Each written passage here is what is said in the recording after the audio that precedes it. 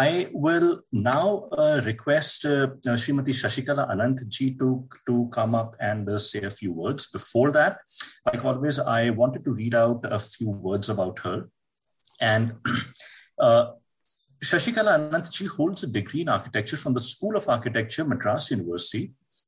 And she has been researching the classical Indian science of architecture, which is Vastu, for over 40 years. She was a student of Sri Ganpati Sthapati, a leading authority on the Vastu Shastras, and she was a part of a team that made 3 decades ago in 1991 the award-winning film Shilpi Speaks, that explained the traditions of the sculptor. She has written several books on Vastu, some of which are The Indian Tradition of Design based on Vastu Shastras, A Penguin Guide to Vastu, and Vastu, A Path to Harmonious Living. She has also written an English translation of Pratimamana Lakshanam, a book on iconometry by Sri Ganpati Sthapati. So she now lives in Kotagiri, and she and her husband have set up a meditation center in a small village outside of Kotagiri. And they are continuing their work with teaching and training young people on the path of yoga and Vastu. So with that, it gives me great delight and honor in inviting Shashikala Anantji to say a few words on the Sthapatis, the guilds, and the development. Thank you. Namaskaram. It was a great pleasure getting the manuscript from Gurpreet and Bharat. It was a wonderful read. I really thoroughly enjoyed it. And as the other speakers have said, it's an extraordinary effort from first-time writers. But then I also think when you write for the first time, you put in your heart and soul. And so you're more inspired. You get very jaded after the second or the third book. So I think that enthusiasm is there for everybody to read and experience with them. And for those of us who come from Tamil Nadu, I think the idea of the Pallavas, the Cholas, and the Pandyas is the trilogy written by Kalki. It's an unforgettable series, which is what we were all brought up on. So the Pallavas is Shivagami in Sabadam, where the whole experience of Mamalapuram and Kanchipuram has been depicted with the everyday life of the people. And also the whole skirmish with the Rashtrakudas and the Vatapi and so on. So there is a feeling of both these cultures when you read the books of Kalki. And then, of course, the Pandya, which comes in Parthiban Kanavu, and the most famous of all, which is Ponniyin Selvan, which is about the Chola kings. So there is a certain vibrancy to this cultural heritage that we sit on. And one of the things that I learned in my 10 years with Ganapati Sthapati and subsequent years with all the Vishwakarma people I have worked with is that these are a people who have straddled the history of the Indian subcontinent through the various kings and strifes and so on. And they actually moved. They were a guild. And there is a mention of the Shilpi guild in Buddhist Brahmanas and so on. And Ganapati Sthapati has talked to me a lot about how they used to move bag and baggage. When the next kingdom, the king was more a better patron, they moved there. And they did their best for that community there. And I totally agree with Meenakshi ji's background about all the various types of buildings for all the dharmas, whether it is Jainism, Buddhism, or Hinduism, built by the same people. In fact, Sthapati used to make this slightly tongue-in-cheek statement, saying that Vishwakarmas are all Shaktas by birth. We worship Shakti. We wear the physical characteristics of a Shaivite, Vibhuti and everything. And then we build the temples for a Vishnu devotee. So actually, their capacity to be able to straddle these multiple streams of the Shanmarga was because they had a very strong rooting in the philosophies and the religious systems. They were actually scholars in the Agama Shastra, as well as people who had studied the Vedas. They were also astrologers.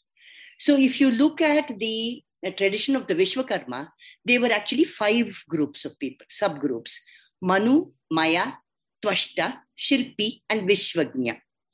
So it means that everything that is designed in the environment was actually under their purview.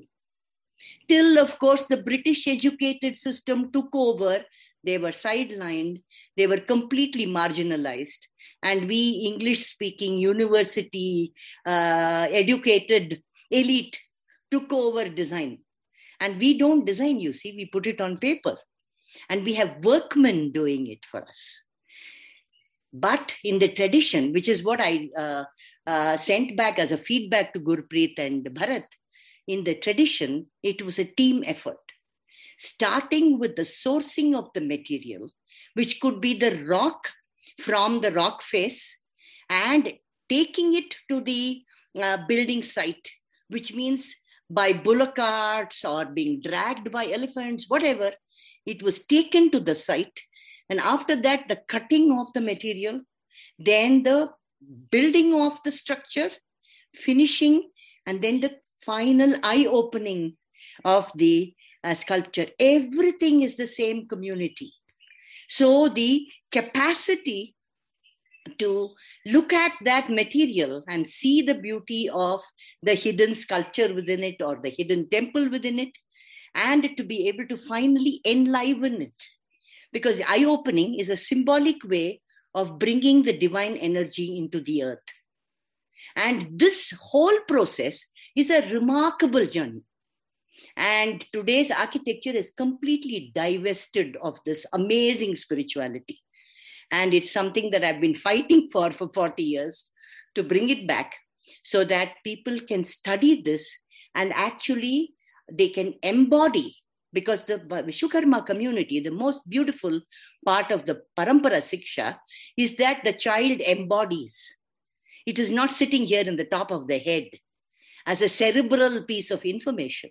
Their hands are crafting it. Their emotions, like the Sthapati was telling me, there are times when he has made something very beautiful and he has to part from it. He actually used to weep because it becomes such a part of themselves, such a part of their physical body and an extension of their heart. So this entire process of the Vishwakarma, which is, I think, a remarkable story that ought to be highlighted rather than the kings who patronized. They were only the patrons. They were the money bags, as we call it today. They opened their treasury for this action to take place. In fact, temples were supposed to have been the people's contribution. All the people were involved, the local people were involved in the temple. So they also offered, as Meenakshi ji was saying, and earlier speakers have been speaking about it, there is a contribution, even if it is a small amount, by every member of that particular space. And when a temple is being built, it is also important to remember that a story, a narrative is created. Even if it is not a narrative that goes back hundreds of years, even if it's a current day narrative of a family or a vision that somebody saw or a dream or whatever, that is brought into that space. It is anchored into that space so that there would be a link between the people and the actual action of that temple being built there. And of course, the styles. A lot of data being pushed around by historians about the styles. The style actually is an evolutionary process. When the craftspeople, when the artisans, when the sculptors, when the artists learned to use the stone, learned to use the brick in more and more sensitive, more and more skilled ways, you evolved a new style. It has nothing to do with historical dating of, 300 was this style and 500 was, it was not like that. It is the capacity, like for example, when I make drawings as an architect, there is a certain kind of drawing that I can make when I have had 2-3 years of experience. As today, after 40 years of experience, I can actually see the whole design in my head. And my pencil does it in 5 minutes. I don't use the computer at all. I never learned it. I don't want to learn it. For me, it's always the pencil on a sketch pad. So for that ability to translate it, it requires maybe a half a day for me. What would have taken me maybe several weeks as a youngster. So this movement or evolution of your skill set, and here we are not talking about one person's skill set. We are talking about a team. Because, for example, a temple of the stature, of the size, of magnitude of Brihadishwara temple in Tanjavur to have been built required the involvement of over 3,000 people. So today, I think as a management study, it is a remarkable effort. How did they manage to feed 3,000 people? Where did they house them? So all this needs to be looked at. Apparently, there was a whole township of blacksmiths who were supplying the metal needed for the work. Every chisel has to be sent back to the forge after 1 hour. It loses its edge. So can you imagine 1,000 workers and their chisels, the sizes of the forges, which were actually resharpening these metals? How many of them would have got broken? Which means new ones were being made. So we are talking about a technical factory out there,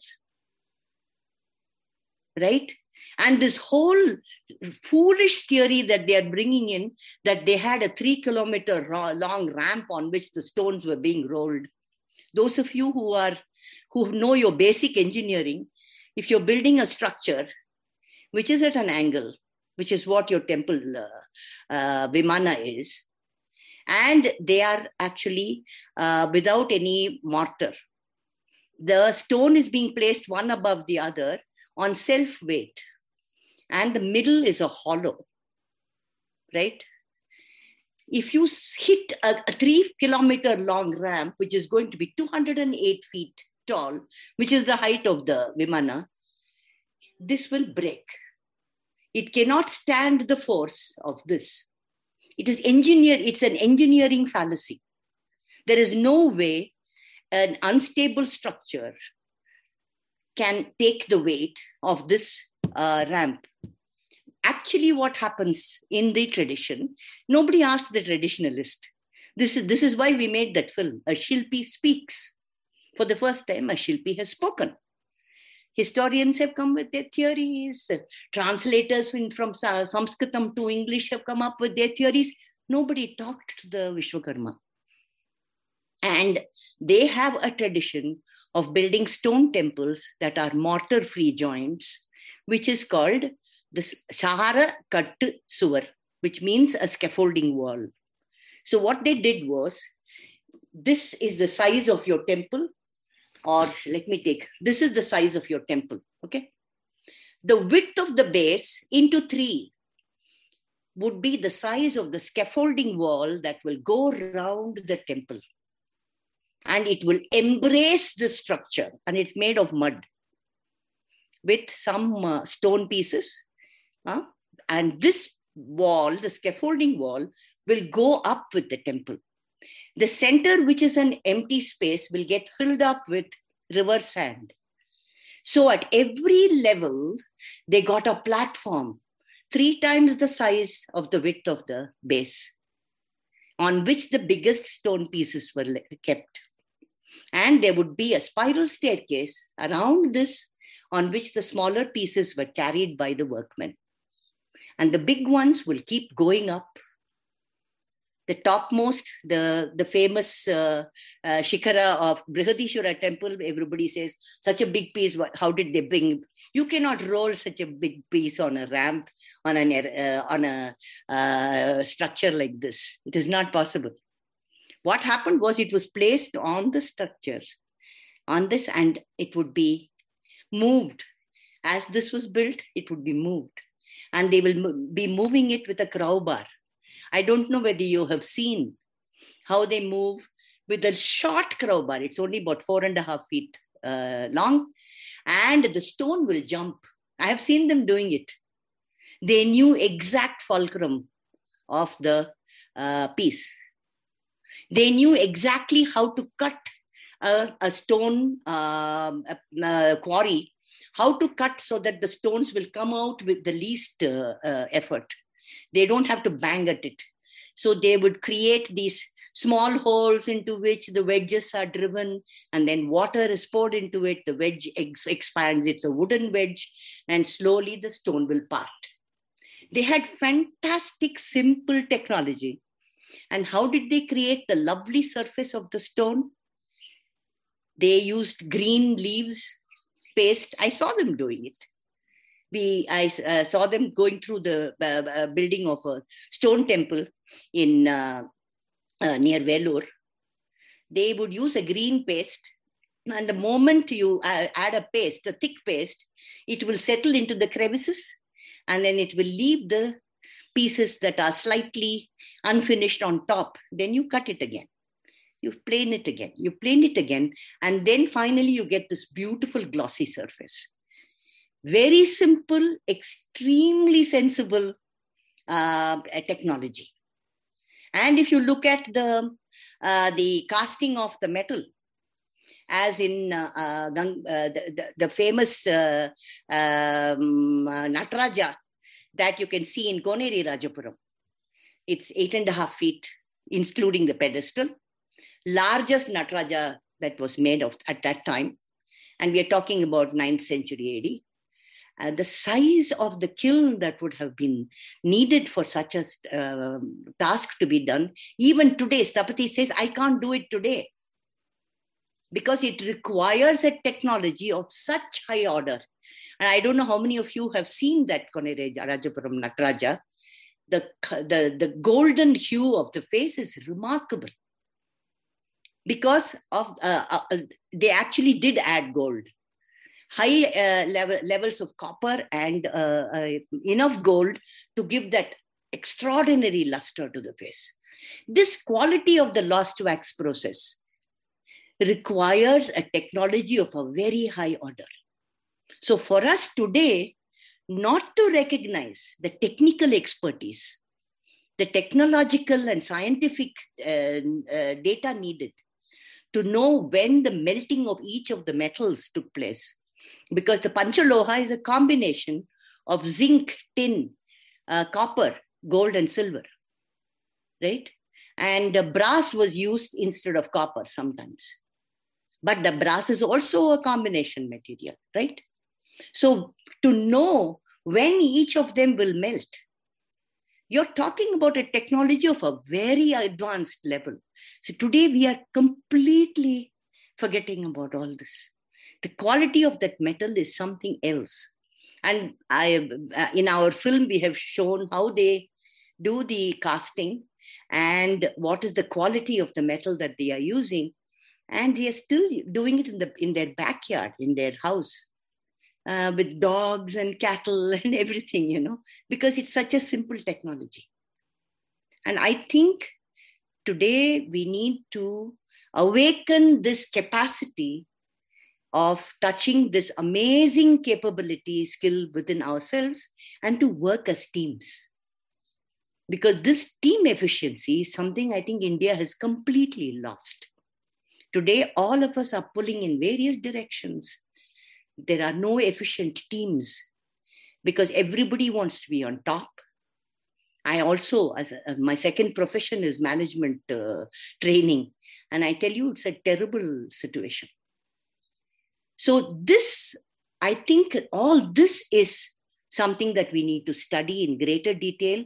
And I'm seriously hoping Bharat and Gurpreet can write a sequel which talks about the technology and which talks about how these communities can bring back their skills into the mainstream and be recognized for it. Okay, thank you. Thank you so much, Shashikala ji, for your words. And it is incredibly sad at one level to learn and to get to know about all the things that we knew at one point we lost. And equally tragic is the realization that our process of decolonization that should have begun in 1947 still remains a journey that is yet to take its first step.